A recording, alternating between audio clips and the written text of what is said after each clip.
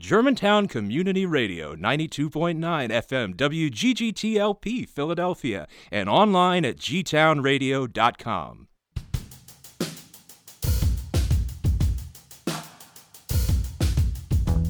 This is What Do You Know About That? A radio show about anything and everything happening in our community, our city, and our world. Here are your hosts, Eric Gershnow and Mariangela Saavedra. Hey everybody, happy Thursday. Hi Eric, how you doing? Doing just dandy, Mariangela. How are you doing? Oh, pleased as punch to be back for another episode of What Do You Know About That? Indeed. What's going on? Well, we just came back from a pretty cool trip up to Niagara Falls to check out the falls and everything in and around the falls. It was pretty awesome. It was pretty awesome. And spoiler alert, I want to do that as a topic at some point. Okay, very good. Well, I would highly encourage our listeners, if you haven't had a chance to or the inclination to, hop in the car and drive, 7 hours? It's about 6.5 from here. Preferably break it up, maybe Yeah. stay at a hotel one night, but go up and check Niagara. It's pretty breathtaking. It is. What's going on today in this day in science? Well, this day in science, August 25th, in 2012, Voyager 1 is first spacecraft to reach interstellar space. So launched by NASA in 1977, Voyager 1 completed its voyage to the limits of the solar system on this day in 2012. The first object to breach the area of space affected by the sun's solar winds, known as the heliosphere, Voyager 1 registered a massive increase in plasma density as it reached interstellar space, as well as a marked increase in both magnetic and cosmic rays. The extended mission of the spacecraft is exploring and collecting information about the outer solar system environment, and it is destined to continually wander the Milky Way. Wow. So it went past the orbit of Pluto, I guess, and then just... It basically left the edges of our solar system. Yeah, so... How do they determine where the edges of our solar system I don't know. It's kind of like the way a mime sort of determines the edges of the wall. I don't know. I'm not exactly sure. I think it has to be tied with the expansion of the sun's rays, and I don't know, because what they're mentioning here, there's definitely a change in the environment of space once you leave our solar system. But I am more focused on the micro world, so my knowledge of space is limited. Other than I still think that's pretty cool. Star Trek. Yeah. Well, I look forward to hearing more news from Voyager, I guess, if it runs into something. Yeah, they're still there. collecting data. Yeah.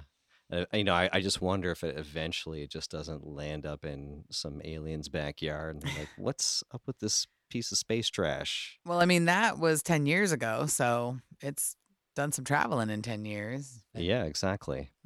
But who knows? I know it's like so many light years just to get to, what was that one planet that was discovered recently that was shown to have an inhabitable atmosphere similar to Earth's? Oh, yeah. But it's like 75 light years away, which Yeah. is, it's unachievable in certainly our lifetime, but there you go. This day in science. All right. So what's going on in the neighborhood, Mariangela?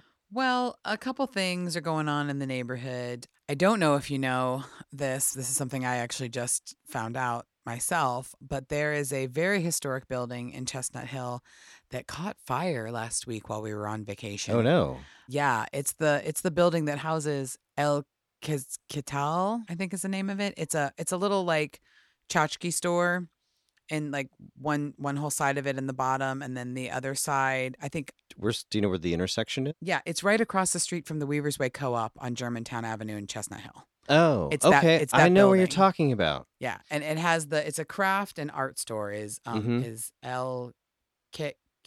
It's okay. Anyway, I can't yeah. pronounce it, but anyway, yes. So it burnt down. Well, not necessarily burnt down, but yeah, it burned pretty bad because there were apartments and offices above the store. Oh, no. So the storefront has a lot of water damage and stuff from having to put out the fire. But Right. my understanding was that part of Germantown Avenue was closed off for 24 hours. Oh, boy. And that building is very historic. They're really lucky that it didn't spread. But the thing is that the building kind of stands alone. It's a long, wide building Mm-hmm. that then doesn't have anything on either side. There was like a restaurant kind of cafe catering business that was in the Yes. back, right? That's all been damaged. Yeah, it's a pretty big blow for a building that's as old as it is right there on Germantown Avenue. Do they know what caused the fire? They don't, but what reports are saying is that the day of the fire, that morning, they've been doing some renovations in some of those offices upstairs Mhm. and in the back of the building because there's an art center that's supposed to be built next to it where they're working on building a community arts center in Chestnut Hill. And to prepare for that, they've been doing some renovations to this building to make it high quality enough to be ready to be next to this other building. Anyway, they smelled some chemicals. There was a very chemical smell is what people no. are reporting. And then And then there was a fire. seconds So, later. Yes, not seconds, but Well, in sometime later. right. In the morning, they smelled really strong chemical smell. And by the afternoon, evening, there was a blazing fire. Oh, geez. That's horrible. So, yeah, it's a bummer. Luckily, no one was hurt or killed, which is great. But it's very sad. They lost a lot of merchandise. Well, hopefully they had some decent insurance. Yeah, it's really, nobody likes to see a historic building go, Yeah. So there's that. And then the other thing I wanted to mention that's been kind of taking up a lot of boards, this had a lot of comments of people, talking about their memories with the building and stuff like that. But the other thing I wanted to talk about is plant thieves. Germantown is experiencing a wave of plant thievery crime right now. Plant thievery. Yes. People are coming up on porches and stealing plants of all kinds, really with no rhyme or reason is what the posts seem to say. There is a couple different people from Germantown who have been talking about, in recent weeks, plants have been stolen right off their porch. Some people are catching people on their Ring cams. They're seeing them and they were like, here's this video of this person. I watched one of them. The person just walked up on the porch, perused the plants, and then decided which one they were going to pick up and take with them. And they did. And I was like, wow, are we like at a point in this world where getting plants is a difficult thing? Is it someone who's like, I really need a plant? I think you had mentioned this even before because I mean, that was a person trading an unpleasant plant for a yeah, better yeah, plant. swapping plants. But Sure. it sort of ties in with this bigger theme too of like Halloween decorations and fall decorations, people just going up on folks' property and not only grabbing stuff, but then replacing it with other things. Right. And But this is like a wave of just plants disappearing. Just plant thievery. And not even flowering plants. Like, one woman was like, I had basically an outdoor fern that I really liked that was this old. Looks pretty. Right. That she had been like nursing for years and it had been inside. And so in the summer she puts it outside and then she brings it back inside. Like this whole thing. And she said, I never really thought about it. But then, I get up one morning and it's gone. And I'm That's like, weird. Who took my plant? You know what makes me wonder? Because I think about when people are selling homes and they hire a real estate agent and that person comes in, they do the staging, right? They rent the furniture. I'm thinking they're probably like, you know what this house needs? It needs a nice fern. Hey, that house across the street has one. Maybe. I just like to humor the idea. I mean, none of the comments on it said anything about the plants coming back, and none of them were traded out as the one before what I talked about. Maybe there's like some underground plant market. Yeah, I don't know. But heads up, if you put plants outside your house and you live in Germantown, chain them. Right now, there is a plant thievery wave going on. And on the same note, there also been an increase in bicycle thefts lately. And the bicycle thefts are not the just super easy, opportunistic, hey, I locked my bike up out front of my house and this was too easy and somebody just came up and clipped that chain and took my bike. This one particular post that I saw today was letting people know that they put their bikes in their shed that's actually at the back of their house. It's not easy to get to. It's not easily visible by the road. And they think somebody watched them take their bikes in and put them away and then came in and got it in the evening because the next morning the bikes were gone and the bikes were locked up in the shed and the shed lock was broken and the bikes were gone. And that was all they took was the bikes. And she was like, yeah, you can't see this shed really from the road. You would have to be watching us go in with our bikes and notice. So, it stinks that, but we live in the city. You've got to remember that criminals are opportunistic. And Yep. if you've got a nice bike and you think you're trying to lock it up in your shed, that still might not be the safest place for your bicycle. So just heads up, and yeah, be careful with your stuff. Indeed.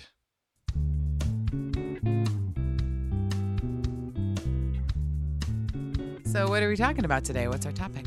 Well, I know I tend to pick usually some science-y oriented type topics, so it's like an extension of This Day in Science, and my topic is going to talk on something sort of, if you want to call it cliche science, but it ultimately starts with a love story. Ah. So, do you happen to know who Katya and Maurice, if I pronounce it correctly, Maurice Krafft? It's Krafft. Are you familiar with that couple by chance? What do you know about Katya and Maurice Krafft? I know absolutely nothing about them. Absolutely nothing about them. Well, let me just sort of give you a little backstory just to build the suspense here. So this was a couple that had actually met and married at university. They're both French, total nerds, 100%. Katya was I believe she was a dual major in chemistry and physics. I couldn't tell you what Maurice's major was, but basically within that same category or similar category, adjacent category of scientific disciplines. They are probably most notably known for their footage of volcanoes.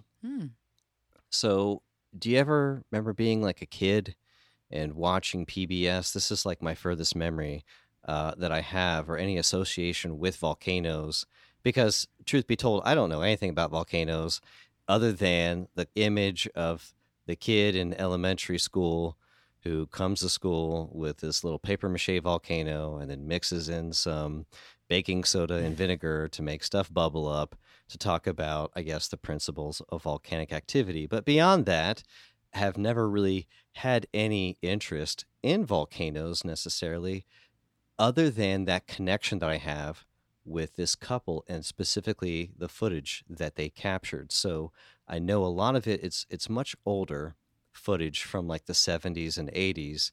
They unfortunately were killed in 1991. This was during what's called a pyroclastic flow at Mount Unzen in Japan. So they were killed along with 40 other people. But up until then, they were revered within their discipline of volcanology, but had garnered a lot of media fame because of the kind of footage that they had captured. Specifically, it was Katya who was the risk taker, which again, it just even in scientific disciplines, to see, a woman sort of ascend to the higher ranks, but in this case, she put a lot of other guys in the dust because she was so willing to go so close, just to capture data, to capture images, and a lot of the work that they did really helped to build that area of study and expertise and understanding volcanic activity.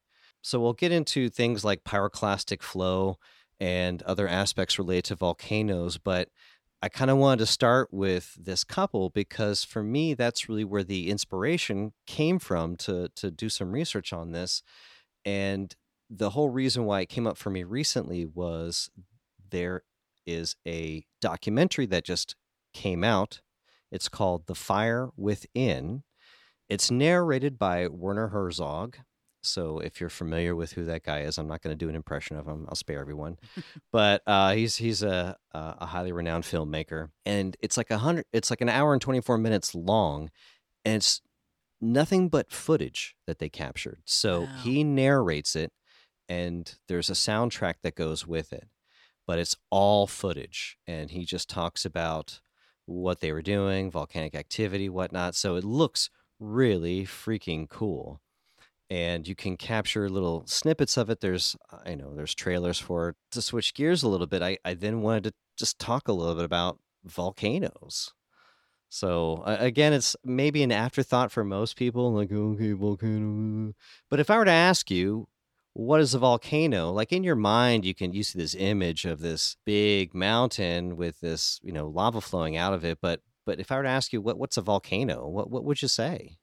Well, I mean, I think this is a very interesting topic for a couple of reasons. So you talk about being a child and being like, remembering school projects and learning about volcanoes. I actually learned about volcanoes from National Geographic because I was like 6 years old when Mount St. Helens erupted. Mm-hmm. And that was on the cover of the National Geographic that was sitting on my grandmother's coffee table. And I remember looking at it, this picture of this like mountain with half of it like blown away, and then just looking through this National Geographic picture after picture of like what this looked like. And that was the first time in my life where I realized that mountains could blow up.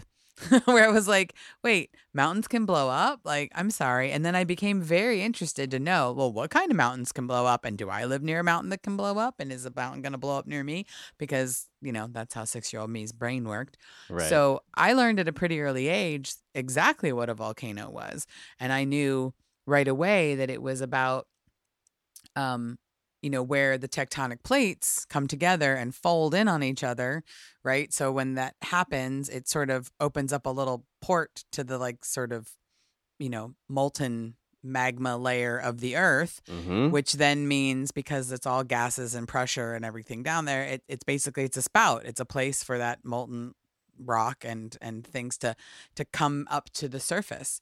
And there, I learned that there are entire islands in the Pacific that exist because of volcanoes that have been erupting underwater for centuries and have, now turned into islands. The Hawaiian Islands have so many active volcanoes on them all the time because that is how they were created, and they're still being made that way to this day. I also know that in some cases, like in the case of Mount St. Helens, they really thought it was dormant, like it was dead, that port was for whatever reason closed and no longer whatever. And then they learned that no, that's not, it's kind of never the case. It, means that stuff fills it up and the earth does some other things and it doesn't blow up all the time, but it doesn't mean that it's never going to blow up again.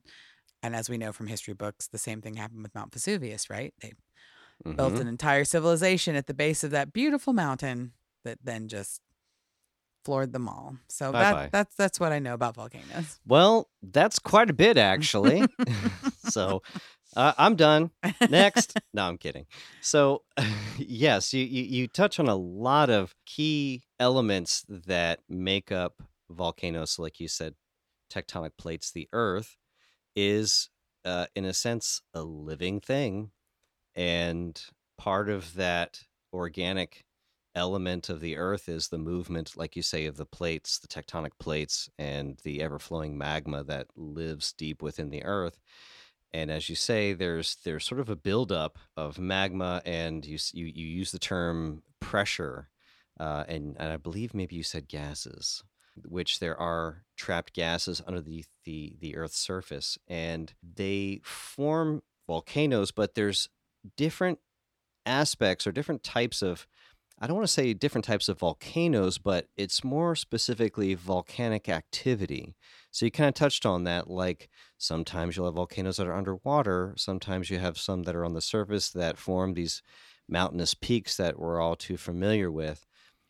So there's different types of volcanoes, but it's all based on the type of volcanic activity. So it breaks down to 4 distinct categories of volcanic activity that are really dependent on 2 principal variables. Those variables being the viscosity of the magma or the lava itself and the degree of gas that's trapped under the surface. So the first scenario is what we call a fire mountain. So this is the result of what we would call low viscosity lava. So low viscosity lava is principally containing a mineral called basalt, which really, when it hardens, it forms a very grainy type of rock mineral that is primarily comprised of magnesium and iron, which is the bulk of what Earth's core is made out of.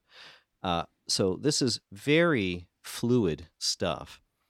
And when you have a lot of gases that are building up underneath the Earth's surface, and I think hydrogen sulfide is one of them, but really toxic fumes, I mean, deadly to humans that come bubbling up out of the Earth's surface. So when you have a high concentration of gases and low viscosity lava, you can imagine like air bubbles that are coming up through water. When they hit the surface, they have a splashing effect.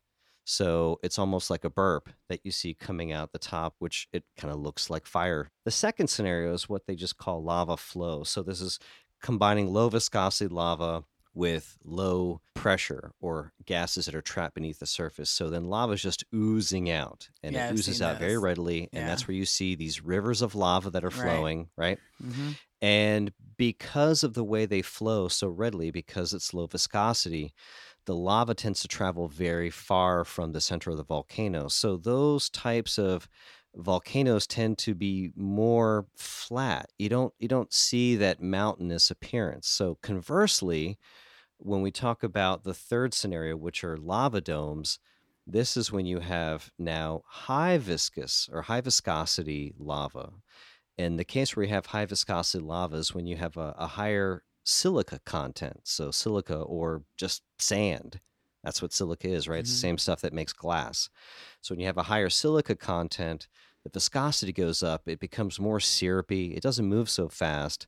So with low pressure systems, you just see this lava just kind of ooze out the top and then it solidifies. So that's where you get these more mountainous types of volcanoes due to this high density lava. Now, the final and fourth scenario is what we call the most deadly, and that is the explosive eruptions, like what you were talking about, Yeah. where you'll see the side of the mountain explode. And that's when you have the combination of high viscosity lava with a high pressure system. You have a lot of gases that are trapped beneath the Earth's surface. If they can't, they're going to go through the path of least resistance. If they can't get through that lava, they're just going to erupt out the side of the mountain. So it's like you said, it's explosive effect. And these are the scariest ones of all, right? Because you have this explosive effect, this massive buildup of pressure underneath the Earth's surface. It creates almost like a sonic boom. So it can be deafening. It can shatter windows for miles, can cause major damage, in addition to hearing loss. But then a lot of volcanic ash and dirt will go flying up into the sky. The debris will block out the sun, Yep. right? And we've seen this. It could happen for weeks. And then on top of that, you got people breathing in volcanic ash, which is highly toxic, super dangerous to inhale. And then you have what are these, like I mentioned before, pyroclastic flows. So in a pyroclastic flow is essentially when you have, it looks like an avalanche, like on the side of a hill that's got snow on it, right? When you see an avalanche happen, you see this front move down at tremendous speed, and then there's just that dust cloud in its wake.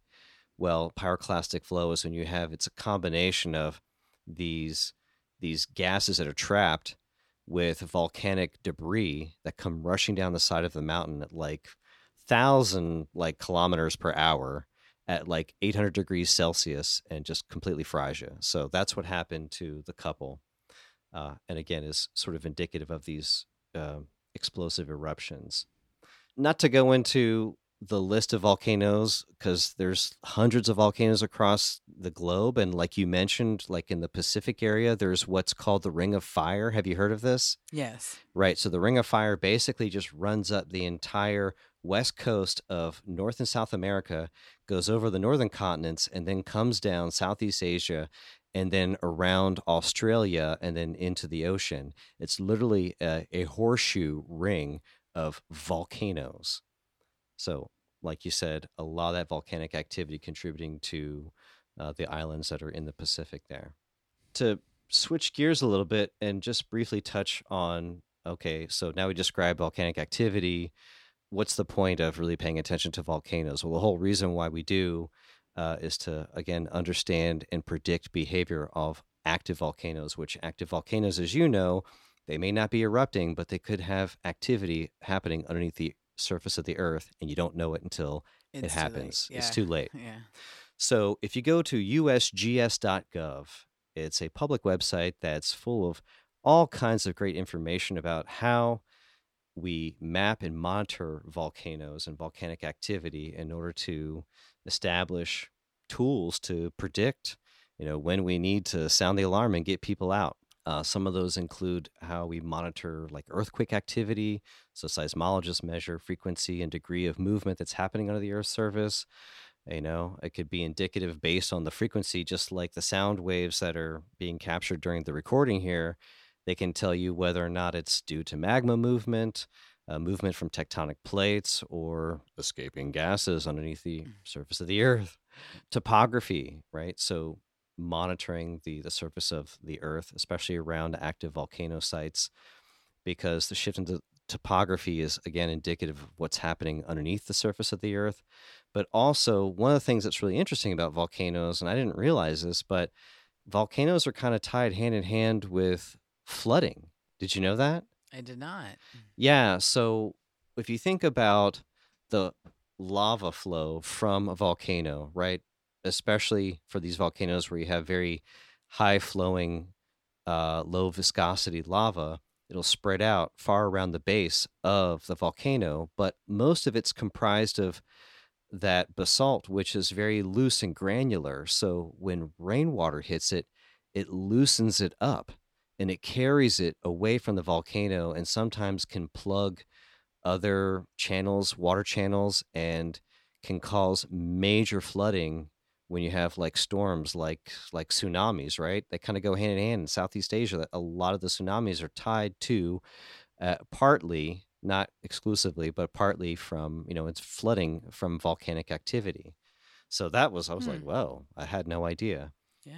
Another way that scientists can monitor volcanic activity is, you imagine gases and lava that are bubbling up to the Earth's surface. You also have groundwater there that a lot of those minerals get trapped in, and those minerals will augment the concentration, of those minerals in that groundwater. We can track those and monitor those. And finally, one of the things we can do is heat mapping. So, using things like infrared to measure the presence of either things like steam, or in the case of geysers, which again are indicative of what's happening underground, hot springs, right? These are sources where there is volcanic activity, but it's like underground, and that heat is being transferred to those bodies of water. So just some basic factoids about volcanoes and how we monitor their behavior. There's just a couple other sort of general factoids that I came across I thought were really interesting. One of those being the whole flooding activity. The other thing, too, is oftentimes you'll see volcanic lightning or lightning storms that will accompany volcanic activity. And this most likely is a result of clouds being saturated with ash, volcanic ash during eruptions. It creates friction in the atmosphere. And that friction then is what causes these lightning storms to happen around volcanoes. So you can picture that in your head. It's like the ultimate heavy metal album cover. Like I would have that on the back of my jacket, maybe if I was 15 years old. Yeah, and just to, like what we were talking about before, there's a lot of volcanoes on the Earth. 80% of the Earth's surface has origins from volcanoes. Did you know that? I didn't know it was 80%, but that makes perfect sense to me. Yeah, so the seafloor and some mountains were formed by countless volcanic eruptions, or gaseous emissions from volcanoes formed the Earth's atmosphere. Did you know that? I did not. Wow. So volcanoes really are the birth of basically everything that's living on this planet, right? They have nutrients in the soil, which you think about the food culture in Italy. All of it's derived from the fact that their produce is so rich in mineral content because their soil is so rich in mineral content from the volcanoes nearby. Right. So I thought that was really, really cool. Active volcanoes in the U.S. are found mainly in Hawaii, Alaska, California, Oregon, and Washington.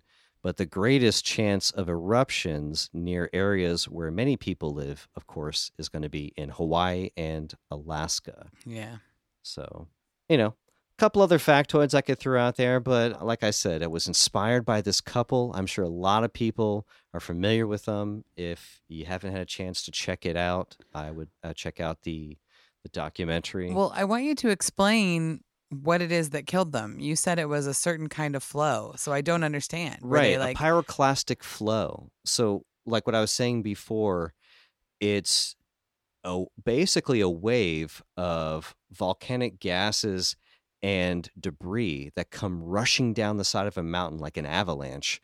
And where I think in many cases you'll see in some of the videos that the video footage that they had taken, a lot of it was these just basic lava flows, right? So you have a low pressure system, low viscosity lava. You just have these rivers that are flowing, so they could get really close to them.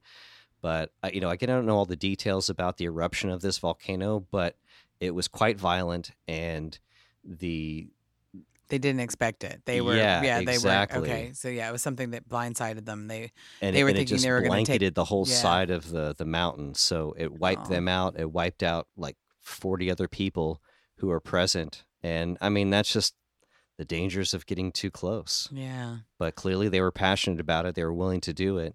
I think one of the blurbs I read about the wife, she had actually gotten in a raft in, it was a river of acid, apparently. I'm not sure where that's coming from, but I know that a lot of those gases that are coming out are probably acidic in nature. But, she's, long story short, would really risk life and limb to get really close.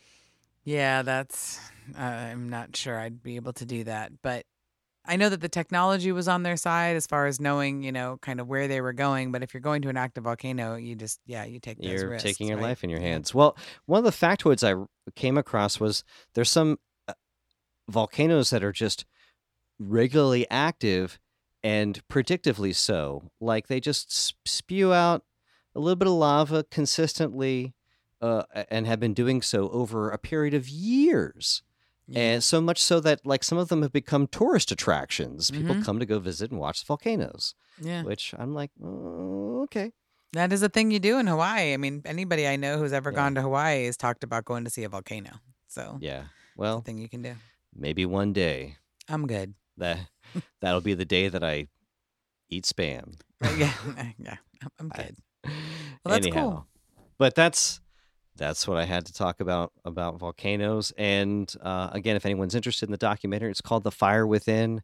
I personally enjoy listening to Werner Herzog talk. He's got a really raspy, like Austrian German voice. So he's a little creepy, but thought-provoking. So I highly encourage you. I'm going to check it out. Cool. If you have any thoughts about this or would like us to feature a topic of your choosing on our show, we would love to hear from you. You can email us at whatdoyouknowgtown@gmail.com, or you can find us on Facebook or Instagram at What Do You Know About That. So stick around, everybody. We have our favorite segment, Who Are the Musicians in Your Neighborhood, coming up next. We'll be right back.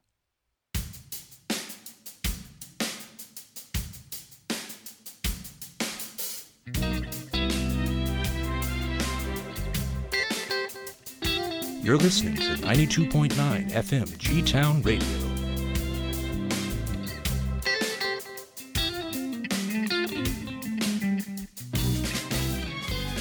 Well, welcome back, everybody. It is time for our favorite segment, Who Are the Musicians in Your Neighborhood? And I am very excited to introduce our guests in studio today. We have Krista and Douglas from Oviette are joining us today. Welcome. Hi. Hi. Thanks so much for being here. So excited. How about you start by just like telling us a little bit about yourselves, where you're from, how long you've been in Philly, that kind of good stuff. Ooh. Do you want to go first? Okay. Well, I'm Douglas, and I've lived in Philly since '95. Moved here pretty much right after college. Grew up in Lancaster, Pennsylvania, so Philadelphia was the city of my youth. So yeah, I've lived here a long time. I've lived in West Philly all that time. Yeah. So, yeah. Awesome. And Krista and I met 7 or 8 years ago. In Germantown. In Germantown, yeah. At church. Yeah, at church. In the stairwell. Playing music. Yeah. Yeah. So I've been here about 11 years. We moved from Greece in 2011. I don't think that's true. That can't be 11 years ago. No, 20. That's correct. Is that right? Years ago. Yes. Okay, it was 2011. But I grew up in Iceland. Anyway, long story short, kind of international kid, moved around a lot. Ended up here. We have some family in the area. My parents met in this city. And then my sister moved back here. And so then we ended up back here. Right. There you go. Mm-hmm. So maybe just to sidestep here, and for our listeners who were tuning into our previous episode, episode 21, we had a guest, Timothy, who was on here. So he also was from Greece. There's a connection there, right? Yeah, that's my husband. Okay. Yeah. So we were in Greece for about 10 years off and on, back and forth between the U.S., and he is from there, or born there anyway. Yeah. Very cool.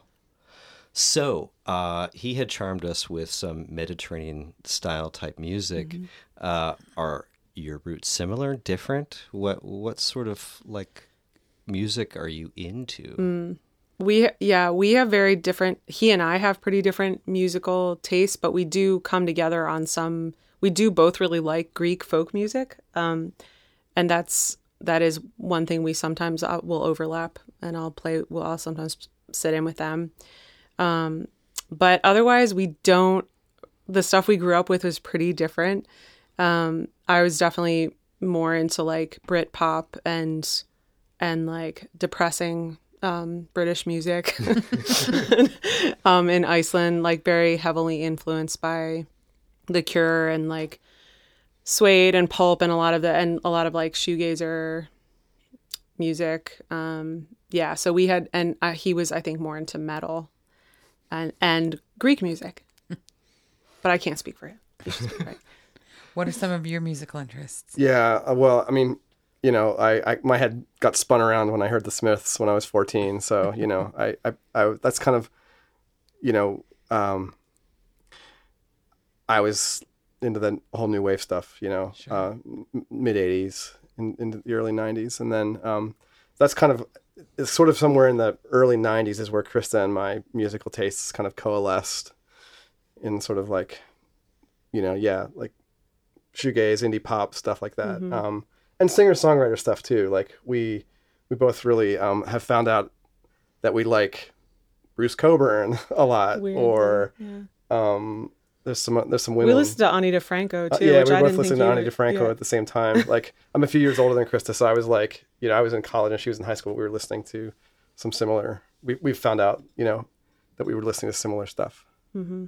That's actually probably how we connected, because we were in church. We were playing different kind of music for Prelude and offered. It was like Mennonite stuff, and we would play music, and then sometimes Douglas would bring his pedal and you would play some more, and I was like, ooh, I like that sound. I wonder what kind of music he listens to. And then I think we just started like talking about it and realized that we had a ton of music stuff in common. Yeah. And like liked similar sounds. And I was like, what are you working on? And then I don't know, at some point, this is answering a question you didn't ask, but the main thing was that we were at a show, we were at a house concert of mutual friends. And at some point you came up to me in the show, and this is like 2 years in, and you were like, why are we doing this? And I was like, I know. And then the next week, I think we like you gave me an idea, and then a week later I came back with a demo, and then we listened to it like at church after church or something. Yeah. That was kind of how it started. That's really cool. That's a great story. So, where did the name come from? Well, yeah, a random town. Sort of a town. I was driving. I go to northern Michigan every summer, and several summers ago, I was just driving, and there was this little town that had this. It just had like one. It had a farm and a few buildings, and I don't know. I thought this place was amazing. I don't know what I thought of why, but it was just amazing to me, and it was called Oviatt, like with an A, Oviat, maybe. And so anyway, when we were then trying to come up with names, we were sort of almost sounding things out, and that was a sort of musical sounding kind of name. But Oviatt turns out to be, you know, it's a French name. It's a first name, and there are other things that are named Oviatt. And anyway, I don't know. It's just like the ring of it. It's Yeah. like the ring of it. It's easy to say. It looks good on paper. So yeah, all that. All the reasons to choose Yeah. band name. I mean, Right. yeah, it's Yeah. great. It's got appeal. So I was going to ask, because it's just the two of you. However, I had the fortune to be present at Jacopo's Rubicam Summerfest, where you guys had performed, and it was a much larger production. So you had, in addition to yourself, Douglas, you had another guitar. There was another guitar player, bass player, and then you had drums. Mm-hmm. So it was like a full rock band. And when you were talking about early 90s influences, I mean, like that's based, like that to me summed up like your sound when I was like, wow, I haven't heard this sound in such a long time. Yeah, That's so yeah, cool. yeah. We were like pretty like when we with the band, we like really lean into that. I think we try to anyway. Yeah. And that's what the record is. I mean, the record is a band record. But we were starting to play as a duo. We were kind of working on these demos and things. We've actually, the record that came out this spring, it was like 5 years of work, part of it because of COVID too. But we were just starting to kind of like play out, and mostly as a duo, because it's just tough to lug 3 other people around And schedule and coordinate, yeah. yeah. And like I have kids, Krista has kids. It's like the logistics were pretty crushing. But that's our ideal, like that Worcester Woods is like the ideal band setup, and and my sister's the drummer, Katie, and we've played since we were teens, like in our garage in Iceland. So she sings backup for us, and she just like plugs right in. I mean, it's like Haim sisters -1. Yeah, it's We like having just 2 need one more. Krista vocalists on stage too. It's Like, kind of crazy. yeah, and then our bass player we borrowed from, well, he's from one of Timothy's projects, Christian Henschek. He's amazing, plays upright and electric, and then, well, you should say Daryl. Yeah, and Daryl, the second guitarist, who's been kind of becoming a member of the band, I guess, is one of my best friends from high school, and we had a band in high school together. But he lives in Pittsburgh, and he's a professional guitarist. So Oh, nice. he comes in and just sprinkles his guitar magic on things. That's been a big, actually, like that's taken it to another, because now we've actually done a couple things where we played as a trio with him, and that has really, I think, like given us a chance to kind of flesh out the sound more, because it lets you be able to do some of the atmospheric stuff that we wanted to do, that's on the album, that's hard to do when we just play as a duo, and it's I totally important get to the what you're sound. saying. Yeah, and you used this term that really just rung with me, was sprinkles. I mean, that's what it is, right? They're like little jimmies on top. They just add the depth and the like you said, the what was it? Like the flavor and the Yeah. style. Yeah. Just some of those atmospheric elements that you can't reproduce unless you had, say, pre-recorded tracks that you're playing. Yeah, too, yeah, as a duo. yeah. There's a lot. There's a whole other dimension when you have 2 guitars. I think on the website, I think you wrote shimmering Shimmering instrumentation. instrumentation. Yes. It is There's kind more of shimmer. shimmery. There's some shimmer. Yeah. Yeah. A lot of reverb. Nothing Reverb wrong and with We like shimmer. reverb. Yeah, Yeah. we turn that up all the way Yeah, usually. totally. Cool. So maybe tell us a little bit about this album. You said it took 5 years to produce. You had mentioned earlier you'd done basically all the production work in the basement and then took it off to get mastered. That's right? Yeah. So, I mean, I guess Krista and I starting to write music together also coincided with me realizing that I could use my iPad to record, which was, I'm of the age that I recorded on tapes and stuff when I was in high school, and even, into the 2000s, I was still using 4-track cassette, and so it's like, it's mind blowing to know that you can take something as small as like an iPad and get something that approaches like a studio album. So I was just really learning how to engineer, and Krista would come with ideas, and then I would just play and learn and bring her demos, and then we'd just kind of work on that. And there's days when I do the analog Björk thing, which is like she walks in the park in London and like records her into her phone, and then like I would send that to you with like scratchy footsteps. It's totally it would be like lately. No, not like that. But I would just be like I'd send you like little tracks. Actually, the first track on the record is started like that way, and it was the first track that she ever sent me. And you're shaking your keys as you're walking, maybe in the Wissahickon, That was, and it was a phone memo, and I often build out from her phone memos.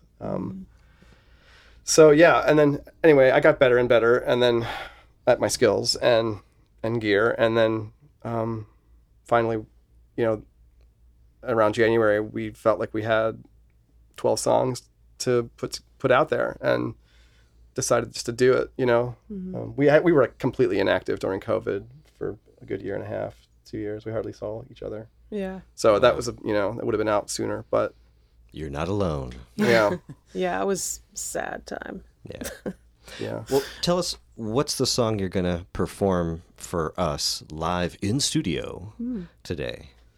I'm really excited about this song. Yeah, it's called Find Out, and we actually released it.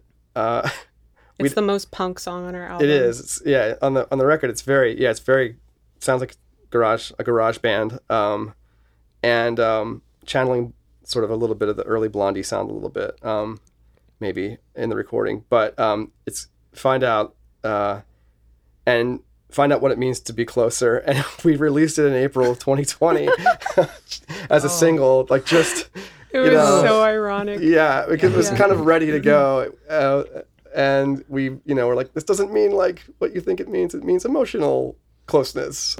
All right. So Oviette, and the track is Find Out. Take a listen.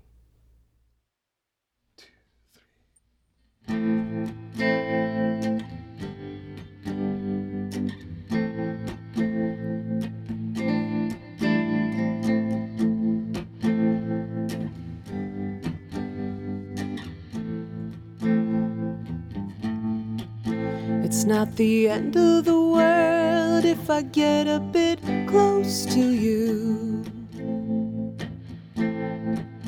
It's not the end of the world if I get a little more close to you. It's not the end of the world if I get a bit close to you. It's not the end of the world if I get a bit close to you. Find out what it means to get closer. Find out what it means to get closer. Find out what it means a bit closer to you. Find out what it means to get closer. Find out what it means to get closer. Find out what it means to get closer to you.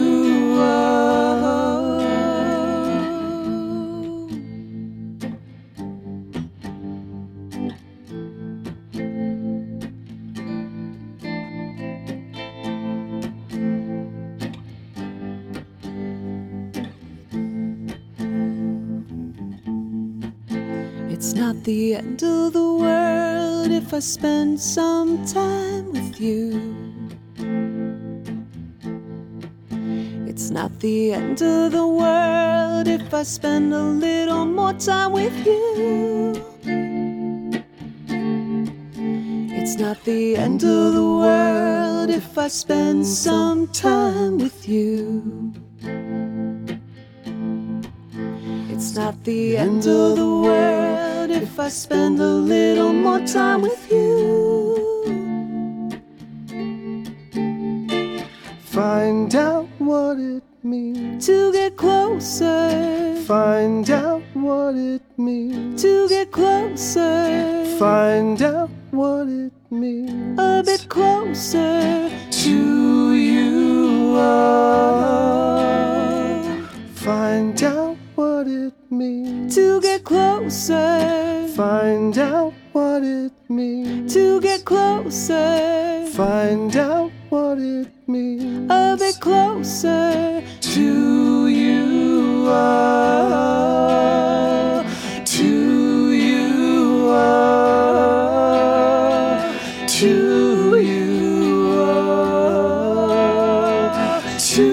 you.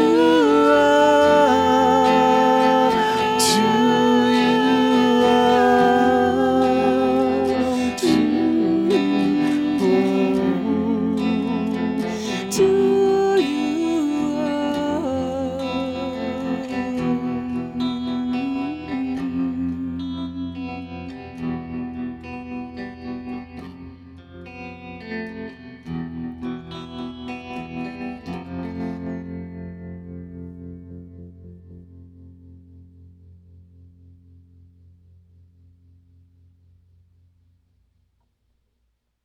All right, that was fabulous. I love that. I Thanks can't so wait to hear much. the other version. I mean, that version was great, but I'm also like, ooh, well, now I want to compare and contrast. Yeah, the other Where- version is loud. It's yeah, like it's straight up. so different. Where can we find this album? Where do you have it? So we are on all the platforms. So whatever your favorite platform is, go to it. Okay. We're definitely on, so that's available on Bandcamp as a download. You can also order the CD like you have. There's a deluxe CD thing that comes with some original art. That's super cool. Did you do the art? Who did the art? We both did. We're actually both artists also. Douglas is painter. I'm a weaver, and Yeah, so we collaborated on making a limited edition of 15 original art, sort of vinyl album cover size. Nice. Goes with the CD. That's very cool. So It is. it relates to the album art, which is photographic, but in this the case, colors, too. they're actually handmade. An edition of 15. Did we get one of those? No, we haven't. Right. Oh. You have to go to Bandcamp and To order the them deluxe with the deluxe edition. edition. Right. I see. But now we know you can go to Bandcamp and order the deluxe edition. Yeah, but Spotify, Apple Music, all the platforms were out Yeah. there. Yeah, I think probably because since we're both visual artists too, like it feels really important for us to have a physical, like to have something like a physical copy of something in hand. And so that was, I think we wanted to like make something since we weren't going to do vinyl on this run. Maybe in the future, we'll see. Had some requests for that, but yeah. We'll get there. yeah. Well, tell us where, if we want to see you live, where can we catch you? Yeah, And when? so this fall we have a few things coming up. I mean, you might find us at open mics as well. So, you never know if you'll run into us like at the XPN one or the Grape Brew one or another one. But on Thursday, September 29th, we are in what I believe to be is a collection of various artists under the theme of duets. And that's at it's called Warehouse 3 out in Swarthmore. Okay. And they only seem to have a Facebook page. So if you look for Warehouse 3, it's like WAR3 House 3. They use the E. They use a Gotcha. 3 as an E. So yeah, and then we're headlining as the band at Dawson Street on Friday, November 4th. Oh, nice. Yeah, That's and awesome. opening for us is Bethlehem and Sad Patrick. We're really excited yay. about that. Yeah, Other so nice people we like. We Yeah, should yeah, definitely so catch that's- that show. that's gonna gonna be yeah. great. So you'll get to hear the full-on Oviette experience that night. Great. And we have a few more that might be like sort of to be determined. We're trying to, but we're going to keep posting. Yeah, so follow our posting Instagram, them. which Yeah. is sort of _ Oviette _ But if you put Oviette in, Instagram came right up helps for me. you. Yes. And how do we spell it again? Oh yeah. Yes. OVIETTE. Oh yeah. All There right. you go. Sounds good. Well, we'll definitely check out your social, and we will try to catch one of your shows coming up. Thank you. Yeah, Thank you thanks so much for being with us today. This was super fun. Yeah. Thank you so much. Awesome. No, we really enjoyed it. Especially live performance in studio. You can't beat that. It's great. Really fun. Thank you for having us. So fun. Thank you guys. Well, thanks so much for tuning in, everybody. It's been a great show. We've learned a lot. We had an awesome live in-studio performance. Tune in a couple weeks when we will be back with another episode. If you've got any ideas or thoughts for us, please send us an email at whatdoyouknowgtown@gmail.com or find us on Instagram or Facebook at What Do You Know About That? Thanks, y'all. Have a good night. See you later.